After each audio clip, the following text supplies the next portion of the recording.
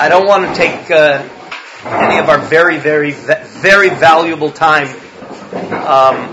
from hearing Rav Lopiansky, Shlita, just to say that our friendship goes way back to the Mir Yeshiva days with Rabbi Hirschfeld. And, I think there's a phrase, you can tell the winners at the starting gate.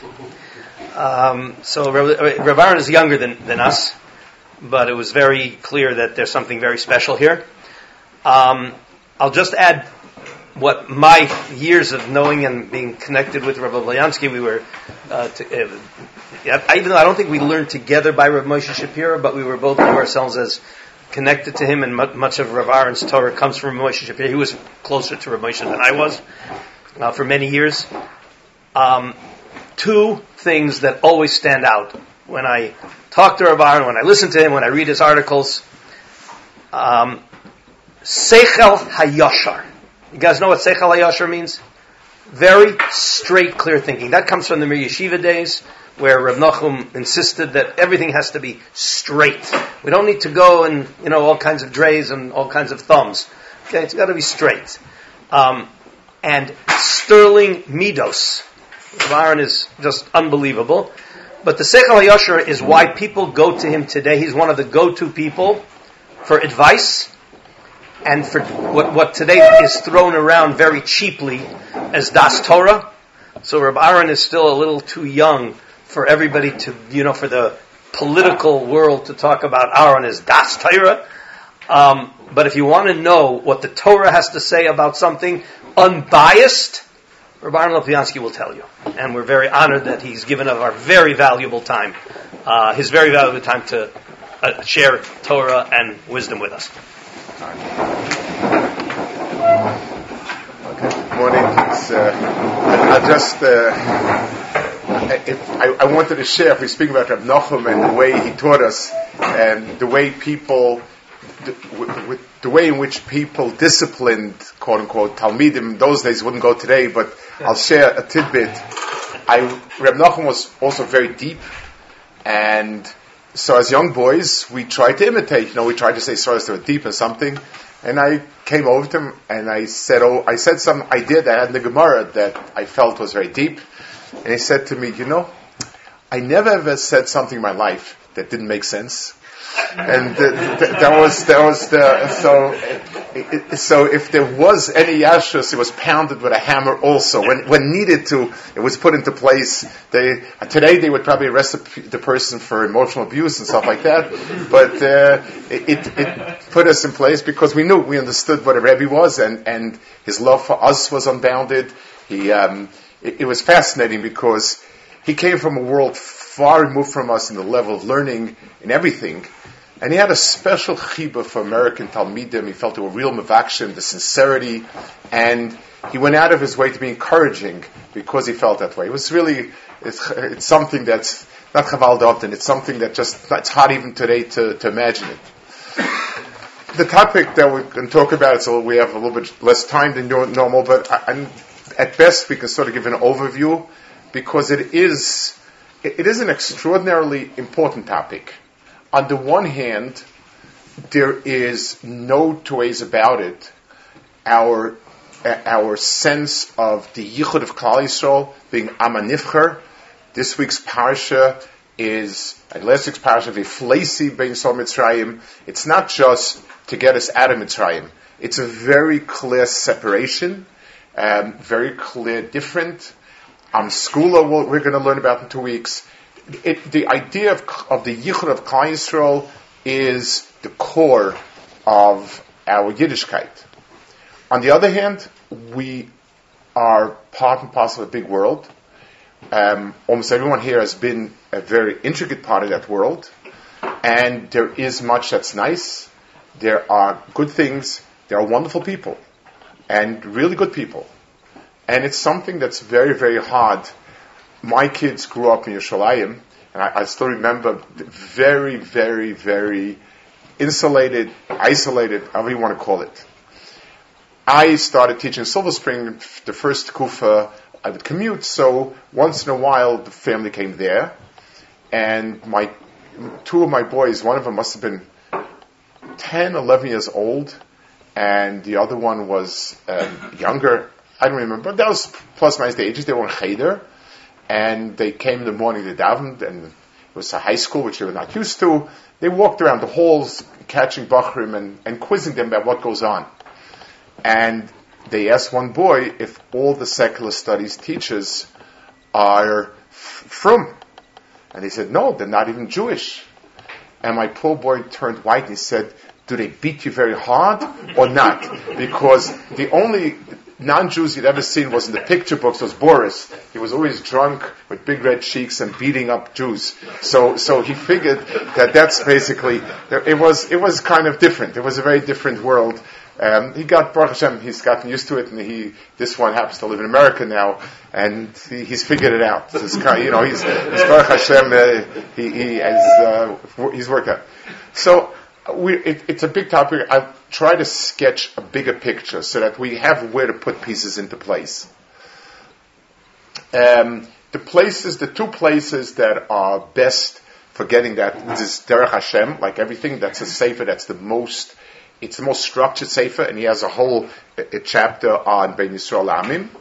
The Kuzari, actually, of all the Hashkafa types for him, the Kuzari is unusual in that he puts the crux of Judaism not in the belief of a creator and all-powerful and giving man what he needs. He places it on the revelation at Sinai and Klal Yisrael being very, very unusual and different. This actually, he makes an emphasis because since he wrote the dialogue, he asked the Melech HaKuzarim asked everyone to make a presentation. He started with the Christian. He had some problems with that. The Muslim had some problems. The philosophy had some problems. He said, well, I guess we're going to have to call the Jew, even though it's a waste of time. And he started that presentation as Maimon Har Sinai and Klal Yisrael. And he said, I knew I was right not to call the Jews, because that's the weirdest way to present religion. Not God, not man, not creation, but Har Sinai, Klal Yisrael, so on and so forth. Needless to say, at the end he changes his mind, but that sefer works that way. But I'd like to give the big picture. The world, when we talk about humanity, we really are talking about two different elements. We're talking about the individual, and we're talking about nations. The players in the world stage are nations, not people. And let's take a look at something simple. If you shoot somebody if somebody kind of wandered onto your property and you shoot the person, you're probably liable for murder. Manslaughter, murder, something, unless the person was clearly coming, in ways that you were scared for your life. In war, you shoot at anyone who's from the enemy, even if that person may not be the one that's coming to attack. It may not have been his idea. He might be in the army against his will. But it's a nation. There are doing justice is only possible as a nation. So the whole concept of dinim, of having a just society, is not relevant to an individual. An individual may be honest, he may be giving, but justice means we create a system where people act a certain way. And many, many other items are relevant to nations. When people act in a certain way, we can always think of it as a fluke. So, for instance, if there's somebody if there's a teenager who's holed up someplace and studying books for 12 hours a day, there's everything. Individuals are always seen as flukes, outliers. If a nation does something in a way that's the standard for the nation, then it becomes a reality. Yes, there is a culture that studying is important. There's a culture that morality is it, and so on. So many of the things that we think about, ideals that are going to be realized, are going to be at a national level and not at an individual level. what was before the Chet Adam Arishon is not clear. Had he not sinned, how would things have gone forward? Would there be nations? Would there be more people? It's a thing. Things that are not relevant. We don't know much. But what we do know is, and this is the way the Kuzari and the Derech Hashem and others sketch it out, is once mankind sinned, once Adam sinned, so there was HaKadosh Baruch Hu tried to see if that would change and reverse itself. Could Adam and his children reverse the process? And it went from bad to worse. You had the Mabul, you had stone, and what became apparent was that we need a nation that will have different values, different ideals, and will realize them. And that will spearhead a type of paradigm that will set that mankind can emulate and eventually bring mankind back to where it should be. But the only way we could do it. So if I tell somebody that there's a society where marriage is actually sacred, and if this is your husband, he's the only one that's your husband, and everything about it is sacred. So okay, I mean everyone has their particular mishagas. That's this woman's mishagas. But when we have a nation that acts in a certain way, then it's something that says no, there is actually something like that. And it's something we need to imitate it, and so on. So HaKadosh Baruch Hu chose the way you would choose a sort of genetic disposition. He chose the people that showed the disposition for it. And it went through a process. Avram and Yitzchak, and finally at Yaakov, the stage was set because his own children had all turned out to share that ideal, to share that value in an innate way. That would be the family that would become a klal. It needed a period of time to see and have them struggle and see who would persevere and who would not. And those 200 years in Egypt were a period where people were tested on the most difficult circumstances, and whoever fell out. And whoever stayed was worthy of becoming that nation.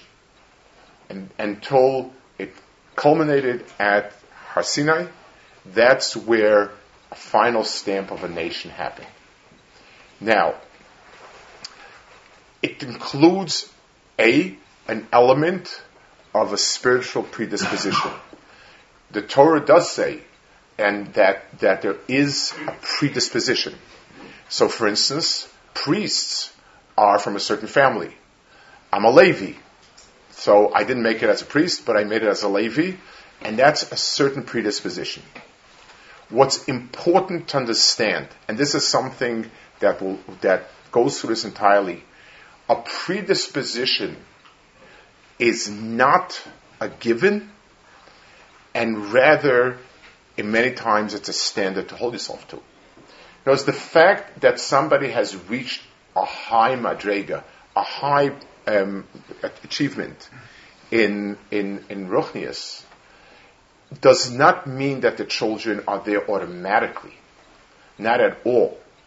And if anything, if the child does not rise to it, it's something of a challenge. It's a question. It is actually, by the way, one of the problems we have in chinuch.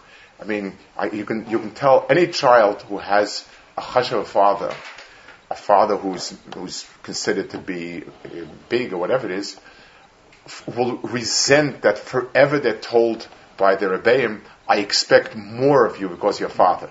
Many children have filed papers to disown their fathers because this is a constant refrain. You know, your father, I would expect something more out of you. But the point is, yes, we have a predisposition, and that's what's expected. So we have a sense of what we'd call race, in the sense we are a family that has a sealed predisposition. For what? What is it that we have the predisposition for. Not that the world owes us, not that we have the right to do things that no one else has. It's the opposite. The standard for everyone else is Zayin Mitzvahs Ben Noach. Those are commandments that are of this world. In other words, the decency, it's a minimal standard for human decency. And every single human being is expected to live up to it, and that's his world. If he does right, he's considered to be a righteous person. And he has Olam Haba, and the world of his Ruchnius, his spirituality, is the world that he has eternally. We have the ability to achieve something much greater. It's a highest spiritual achievement, which is described as 613 mitzvahs, and the Torah understanding of it, the understanding of that system. We have an ability, just like music, some people can be taught how to bang on a keyboard, and some people can actually get it. We can get it. And therefore, our achievement when it's achieved is much greater, because all of these mitzvahs are really not part of this world. Kosher doesn't relate to this world, it's another dimension, and if you don't get it, it's really kind of meaningless. And that's the world that we have the ability to achieve. If we don't achieve that world, then we are not righteous. We're less than a person who is only expected to achieve Zayin Mitzvahs Ben Noach.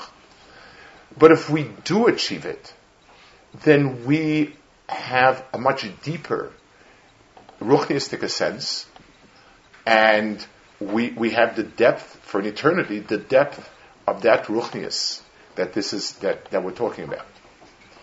Now, if anyone in the world wants to rise to that, and he has a sense that there's something here, he's welcome to do so, if he's sincere.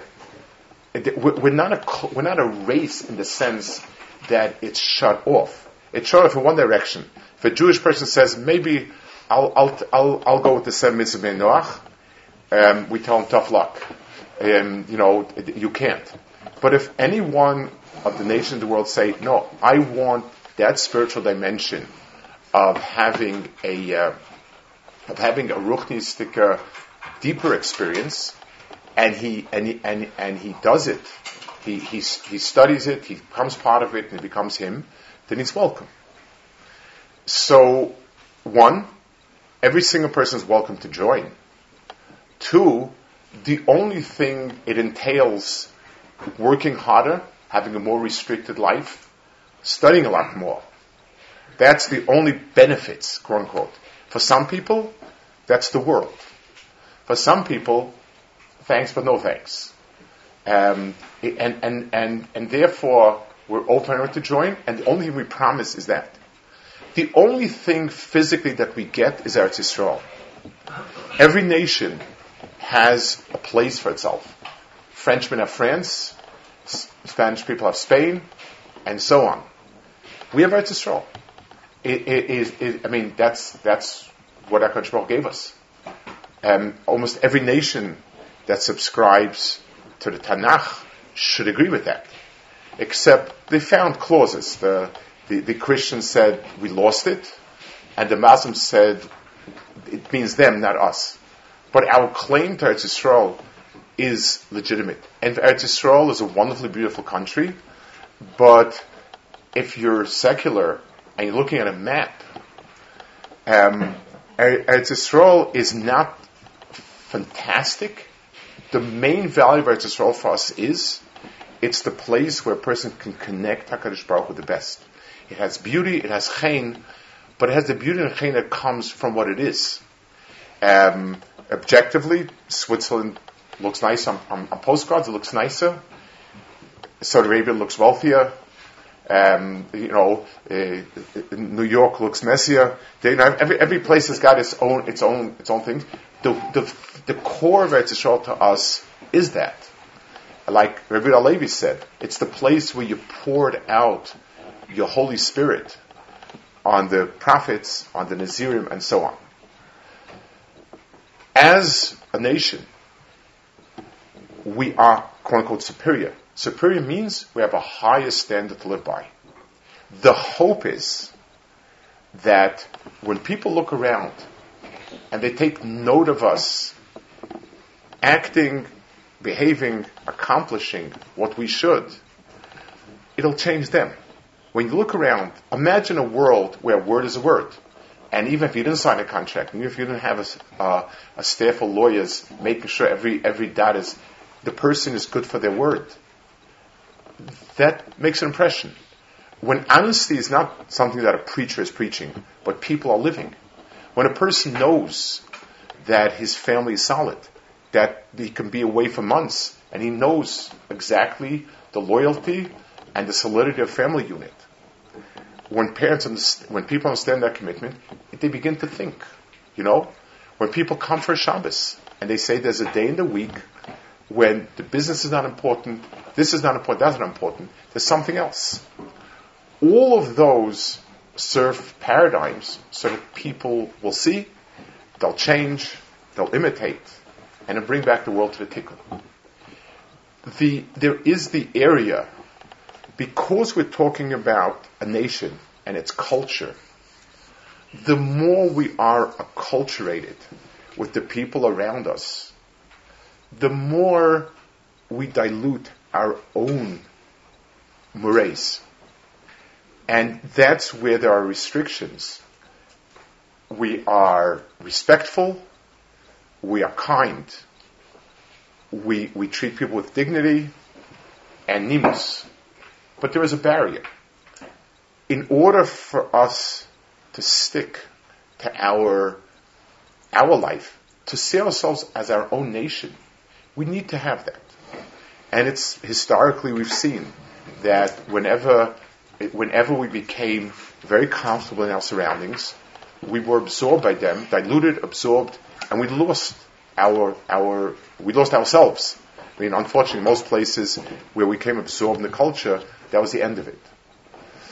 So the picture is, yes, we are superior and proudly so. I want to maybe finish. I printed the story in the book, but this I heard from a friend is at a chasna from someone who knew the person. There was a Yid Kibovitz. He was during the war.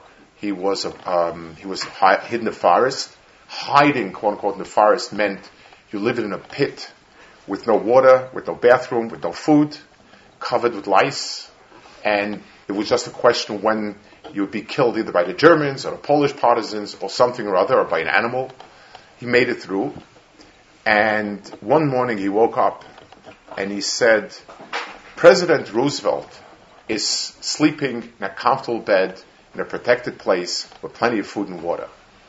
If someone came to me and offered me to reverse roles, I would refuse. And they made the bracha shel Sanigoy.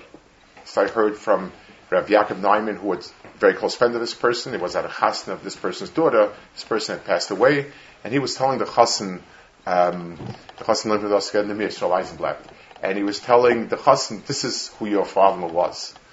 It means we're proud of being different. Different means with a different standard. We have a sense of ruchnis that transcends this world. Understanding HaKadosh Baruch Hu, understanding mitzvahs, participating in so many mitzvahs that not easy to wrap our minds around, but are really spiritual. And we do it on a personal level, but more important, on a cloud. I'm sure everyone who's here in Yeshiva feels the difference when you learn in Beis Medrash with people, when you daven together, when you associate together and share your challenges, your values, your hopes. That's who we are, and that's sort of a picture of what it is to be a Yisrael Ben Amim. Our relationship with them, the need to have our own bubble, and the sense and how we are meant to sense the world around us. That's sort of I think, just an outline of the topic. I know it's not, it's a big topic, a lot of different points, but I think just to get a sense of it that I found in this forum. Some questions here. Okay, thanks so much, Rav. I'm just going to read the questions. We're going to. This was the Talmidim sent these questions. They were not. We didn't edit it at all. I just put them together a little bit. So I'll read the questions Right. To the Rav, and then the Rav could answer. So I put 3 questions together that I thought that was close to the topic the Rav was going to deal with. So I'll read it to everybody. Is it Tanya's opinion that non-Jews do not have souls a normative opinion? Question number 1. Question number 2. Many Bali Tshuva in today's generation have non-Jewish fathers. How does being a Ben Torah affect our relationship with them, even if they are very accepting and accommodating? Further, how should Bali Tshuva raise their children to be B'nai Torah while still maintaining a relationship with the non-Jewish grandparent? And then finally, back to the Tanya, says that the Jewish soul is derived from Klipas Noga, which also contains good, while the souls of the nations come from Klipot, which contain no good whatsoever. The Alter Rebbe brings sources from the Rizal and the Gemara to the effect that all the good the nations do is only for selfish motives. I was wondering if the Rav could comment on this piece from the Tanya and perhaps help us understand it. The Tanya can be especially difficult for Bali Tshuvas who come from mixed backgrounds of families. Furthermore, our first-hand experiences of interactions with seemingly righteous and kind goyim worth anything at all / have any weight in the discussion. Okay, so there are two broad items to this question. One is your own family, and 2, the Balatanya and so on. So let's speak about the first point first. Like I said before, it's important that a person keep the dignity and chshivas. This person is a biological father. This person was there for you. Keeping the relationship in a positive way in general, I think, is very important. The other way around, and this is unfortunately tragically when people have children who have gone away and so on, that becomes a lot more complex because there you in effect are validating something wrong, and that becomes a lot more complex. It's not this question, but certainly a person should treat with all menschlichkeit, everything and so on and so forth. It's not your issue, and therefore you need to retain the normal, and generally speaking, retaining positive family relationships is vital in going forward. If someone told me he works a lot with people in these situations, and he said people who have a good relationship with their own family tend to be able to build their own strong families. So certainly having a positive, fine relationship is important. I want to speak a minute about the Balatanya and just how to put these things in place. I personally don't have great musical abilities. I like certain music, I like certain nigunim, but that's about it. So somebody was commenting that, this person is really very musical, that this point in this niggin is off. I have no idea what you meant. I don't know. Okay, if it bothers you, it bothers you. It's somebody else. I don't have a especially great visual sense. I think someone's asked me about the suit that he wore at the Hasna. I said, I know, he wore a suit. He said, why, you didn't notice what color? I said it was like the usual color. I said I could tell you it wasn't red and didn't have large stripes. Other than that, I'm stuck. I don't have a feel for it. I don't understand it. Our neshamas are kind of almost infinite nerds. It's a continuum. It's just like a person's personality. There's the outer layer of what I do, and then there's my easily seen emotions, and then there's my deeper feelings and deeper. The Balatanya is a sefer that deals with very deep and fine things. Neshama, you have neshama, not a neshama. A neshama is really continuum. There are 5 levels, and each of these 5 levels has 5 levels. It's a mistake people make. All of these Kabbalah expressions are like numbers. How many numbers are there? You can have 1. You can have 1/10, 1/9, 1/8, 1 this. You can have 1/10 of a tenth, 1/9 of a tenth. It's a structure. So we do believe that there's something in us that is far deeper and higher. Can we personally experience it? Do we actually have the ability to meet a few nice people and distinguish which is coming from this chelik, that chelik? If you're on a very high madrega about Tanya, the answer is yes. The value of learning something like the Tanya is that it reaffirms our sense that down deep, I have what it takes to do things that are incredible, that are not easily understood. Why would I do this? But it's not something where you could use it in pshat. It's generally, I want to make a comment about this. Chassidish Sfarim were never part of the Litvish canon. How many of tzaddiks go in the Meir Yeshiva? The Hanis Hasemis were there. It wasn't the worlds were separate. There has been, and it's one of the positive there at Yisrael. My father grew up in Lita. He didn't see a chassid until after World War II. The countries are far, and there wasn't any real interaction. So the worlds were distinct. Because in Eretz Yisrael we have Sfarim, Ashkenazim, and Chassidish and Litvish, and everybody kind of intermingling. There's been a lot of positive interaction and a lot of cross fertilization, which is positive. But we need to understand something. A Litvish style sefer says what it means and means what it says. So when it says something, it's meant to be precise. That's what it's meant to be, and it's either right or wrong. Chassidus, certain Chassidus especially, added a certain beauty, but you can't flatten it out and make a shulchan aruch. Reb Tzadok and the Ishbitzer say things that sometimes are kind of stunning. They're stunningly beautiful, but you can't translate it in the same language. Someone asked me, apropos Reb Chaim Shmulevitz, our Rosh Yeshiva, said Shmusen. Chaim Shmulevitz was a huge Talmid Chacham. He also was a very deeply emotional person.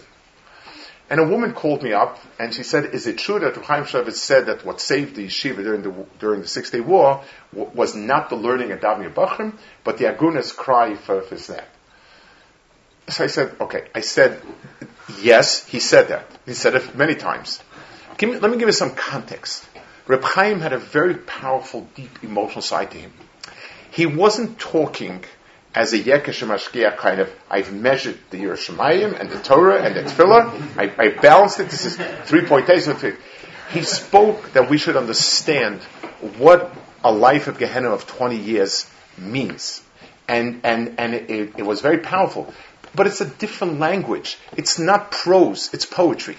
And poetry can move a person much further. But when you translate from one language to the other language, and you leave it the way it's translated word for word, you get mistakes. Tanya is an extraordinary sefer. It is deep and beautiful beyond words. But it's deep and beautiful. You can't take it easily. It's meant, when we learn this, it's meant to say, you can do things that are selfless beyond words. Does it mean everything I do is selfless? Does it mean everything that a guy does seems to be selfish? No, we're talking about a very high and fine point. That what's relevant to us is just an understanding in a deeper way. So that's apropos about Tanya. Yeah. Okay, different tone. What are a couple of things that you think are most important for parents to keep in mind today in raising their kids to be Abdei Hashem and B'nai Torah, boys and girls? So the truth is, this is the question we never thought we'd have to face. I was growing up at a time in America where things were headed down, and then in the 70s things started changing, and the feeling was once everybody's through and we have yeshivas up and running, you put in the kid at kindergarten, you march him down to the chuppah, and then you sort of, and that's it. There's nothing else, there's nothing much to do it because it's just perfect. Well, good morning. We woke up and it's not like that. Let me explain something. When you are mechanech a child, you're not. If somebody would give you a video and how to make a table, so if you follow the instructions exactly, you will have a table. But it's not going to work in chinuch because the table has a mind of its own. The child is his own person. Believe it or not, it's not, you can't have him just standing there and you put him into place. He's a human being who has a nefesh and a ruach and a neshama and everything about Tanya says. And he may not be there. The most important things are, whatever you sincerely do, the child wants to imitate down deep.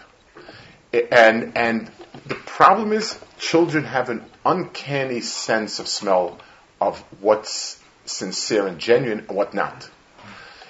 If you don't put much time into learning, but you tell him very sincerely that learning is the most important thing and I wish I was asking that, the kid will begin to get the picture. You do what you want to do, but you tell your kids to learn a lot. That's the picture they get. It's because a kid picks up of what's really you. He's hardwired to imitate that. So the first point is the things that are really close to your heart and sincere, he'll pick up on it. There may be tkufis that he'll push back and so on, but those things will stay. That's one. Two, if home is not a pleasant place, then he will push back. He or she will push back, not want to be part of it. Now, it could be not pleasant because you're overbearing. It could be not pleasant because they're not successful. You've sent a child to a place that they don't fit in well. And this is a mistake that people make. I want my son to look like this Talmid Chacham. Okay, which yeshiva produced it? This yeshiva? I'll send him there. That is a bad mistake. I'll tell you a story that I was present, and when you see what an Adam Gadol is, you see what that story is, Adam Gadol is.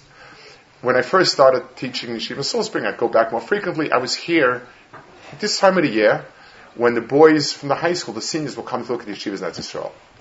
And there were 4 boys that I was especially close to, very special boys. And I said, give me a day, I'll take you around, I'll show you some things, some people. And I went with them to Rabbi Yashiv. Rabbi Yashiv's Gabi was there, and he said, these are 4 Bachrim that came from America to look at yeshivas in Eretz Yisrael, and they want a bracha from the Rav to get into the best yeshivas in Eretz Yisrael. And Rav Yashiv looked, and he said, may they get into the most appropriate yeshivas in Eretz Yisrael. He changed the word best appropriate. That's how I'm going. That's where Rabbi Yashiv especially was meticulous. He changed the word, and his bracha was in Eskayim. They went to 4 different places, and each one of them is an Adam Chashem Gadol in a different way, and that fit him perfectly. That's it. Finding a place that fits. A child who's not given to learning a lot, there are a lot of reasons, but to put him in a place, even when you say he's very smart, but he gets distracted, is not only it's a hara, it's a personality. And finding a place that fits, talk it over with people, understand. Your expectation of the child should never be an objective expectation. Well, this little tatale is sitting and learning Yom V'Laila, that's what I want it to be like. Because his parents got a lot of nachas from him, and I only get sympathy because of you. That's all I get. Not the way to go. You need to understand the child. You need to understand their struggle. You have to say what's right. But there always has to be a sense that the child is a good boy who's struggling with whatever he's struggling. And you have to be, you can certainly say what he should be doing, but again, there always needs to be the sense of, I don't know the word respect, but you believe in the child. And that's those are things. So whatever you yourself do sincerely. If a child sees you come home after a hard day of work and you're tired, you eat, you spend some time with the family, and then you go to Beis Medrash tired and come back, that will be part of his DNA. If you genuinely admire people that are chashuv, that's part of his DNA. If you genuinely admire people that are wealthy and successful, that's his DNA. The child will pick up what's sincere in you. The child also needs to grow up in a place where he's accomplishing and respected. So if he gets 80s in a class where everybody's getting hundreds, it's not going to work. He will feel like a shmata and want to get out of there. If he is in a place where he fits into well socially and accomplishing, then with Siyata Shmaya, that should go well. That's true. I've heard that there's no tshuva shlema for Zer Levatala. Is this true? So again, we're going back to the things of that are sort of Kabbalah, and they've been interpreted. You will find, somebody once said, I guess, a yeshivish Litzanis, what are the three easiest Averis? We know there's a concept of called three hardest Averis. Avodah Zarah, Gil Raish, Stam. What are the three kalos, the easy Averis? So very simple. Avodah Zarah, Gil Raish, Stam. Because every shmuz is about how that Aver is worse than all three Averis. So coming to davening late is worse than all the three. So he's compiled it, and gradually those three have sunk to the bottom. Whenever you speak about the worst bit, there's nothing in the world that tshuva doesn't help. Period. Nekuda. Now, the question is, what do the Sfarim mean? They have an understanding. The Ramchal and others, he speaks about Agadas, and he says the following point. Every Agadah is true, but you have to know where, how. It says if somebody gets angry, it's like Zova Avodah Zarah. Is it Yarek Vayavar? Is it really Yarek Vayavar? Do we stop including the person in a minyan because it's Yarek Vayavar? There was a letz in the Mir Yeshiva that really a daring letz, and Reb Chaim Shulevitz used to say he hated people who ate out in restaurants for many reasons. Like yeshiva served meals, they weren't. They not only weren't they 5-star, they weren't even 1-star, but it got you by. And boys, Americans could afford to go to restaurants. Probably not like it. And he's segueing off a Chazal. He said that eating in a restaurant you're like Esav of Russia, because he ran after his taiva and throws it. That was the shmuz. So there was a tnoim of somebody in yeshiva. It was a Rechmil Chatzit tnoim. And one of the witnesses, so they had two witnesses, so this let's skrills out, he's puzzled to be a witness because he eats in a restaurant. And it took a little bit of guts. Then somebody told Reb Chaim, Reb Chaim chuckled and said, shut him up. But the point is, so you have to understand, it's in a certain nekuda, in a certain inyan. There is zero in the world. Over Avodah Zarah, everything in the world has tshuva, and that's halacha, and that's how we need to understand the pshat. There is ananas. That's what I'm saying. All these things have to be understood in some way. There's a dimension. It's a metaphor. It's a dimension. It's emes 100% because that says it's firm. But understanding in the big picture what it means. It has nothing. It's nothing relevant to us. Yeah. Okay. So two questions now that were similar. Does the Rav hold there is really a future for Orthodox American Jews in America? And how ethically corrupt does the United States or Western society have to get and until it is no longer a viable home for Jews? So, these are things hashgacha. And once upon a time, Eretz Yisrael was considered a place that wasn't good for Orthodox Jews. In people in Europe who want to come to Eretz Yisrael, the yeshivas resisted it, and they said, you're going to fry out. It was true for many people. America was true. Until the war, your chances were that your kids wouldn't be Shomer Shabbos. Our hishtadlus and avodas Hashem is to deal with things rationally that are in front of us. An environment that provides good and so on and so forth, that's appropriate. To make these predictions and in what's going to be, I get The Economist is one of the less decent magazines left, and considers itself very, very intelligent. And every year they have predictions for the next year. And these are the brightest. These are arguably some of the brightest people in the field, and so on and so forth. And then they also have what they missed out the year before. So you laugh. Some of the things they guess. Some of the things were obvious. They know COVID. They know Ukraine. They know this. We don't know. We have to, when a person decides where's he living, there are many factors that come in. And a person should make a decision where does reason tell me that I can fit in best and my kids can grow the best? What's a community as positive? These nisyonos will not skip over Eretz Yisrael either. where Eretz might be behind a bit, but there's a new wave of, and it's one of the things that America is facing now. It's very funny. We learn about Avodah Zarah, and everybody laughs and says, "Oh my gosh, primitive people worship Avodah Zarah," and so on and so forth. The Rambam is in awe of Avraham Avinu. He says a concept that all of society had accepted. Avodah Zarah was like, ask any person, from the head of the philosophy department down to a kid in school. Of course, Avodah Zarah, the wind blows. All the winds in the world, that's a power, that's a force. It was accepted as the norm. And the Rambam appreciates. The Rambam says that one person can say the emes is the emes, even if everybody thinks differently. Then that's what Avram was, and he's called Ivri because everybody's on one side of the world. I'm different. It takes a lot of intellectual and emotional strength to stay the course. Things that that there's such a thing as a man, as a woman, as marriage is now. It's you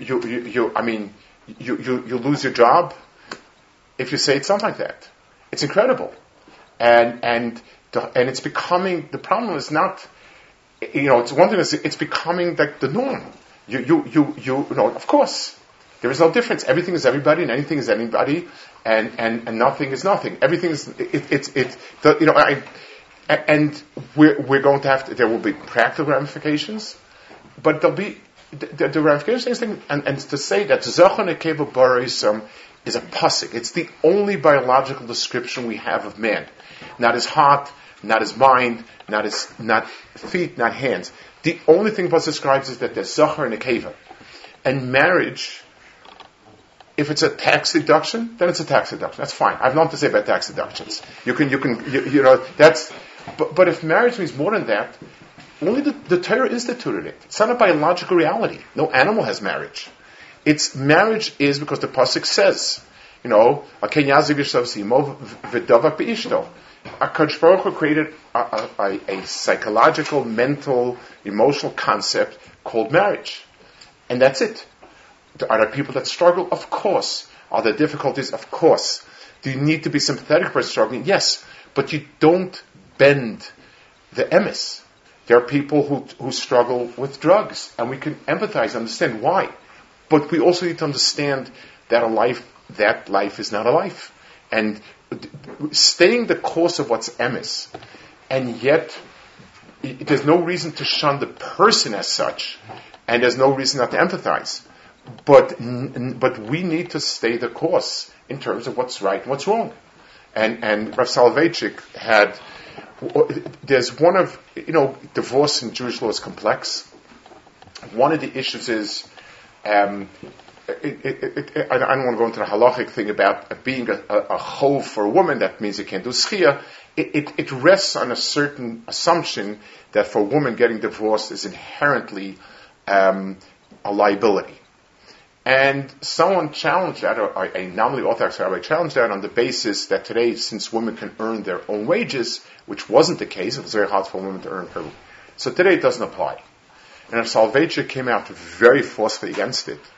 And he said, Ve'elav Chukosech is a pasuk in the Torah. And all the changes in society will not take away a pasuk in the Torah.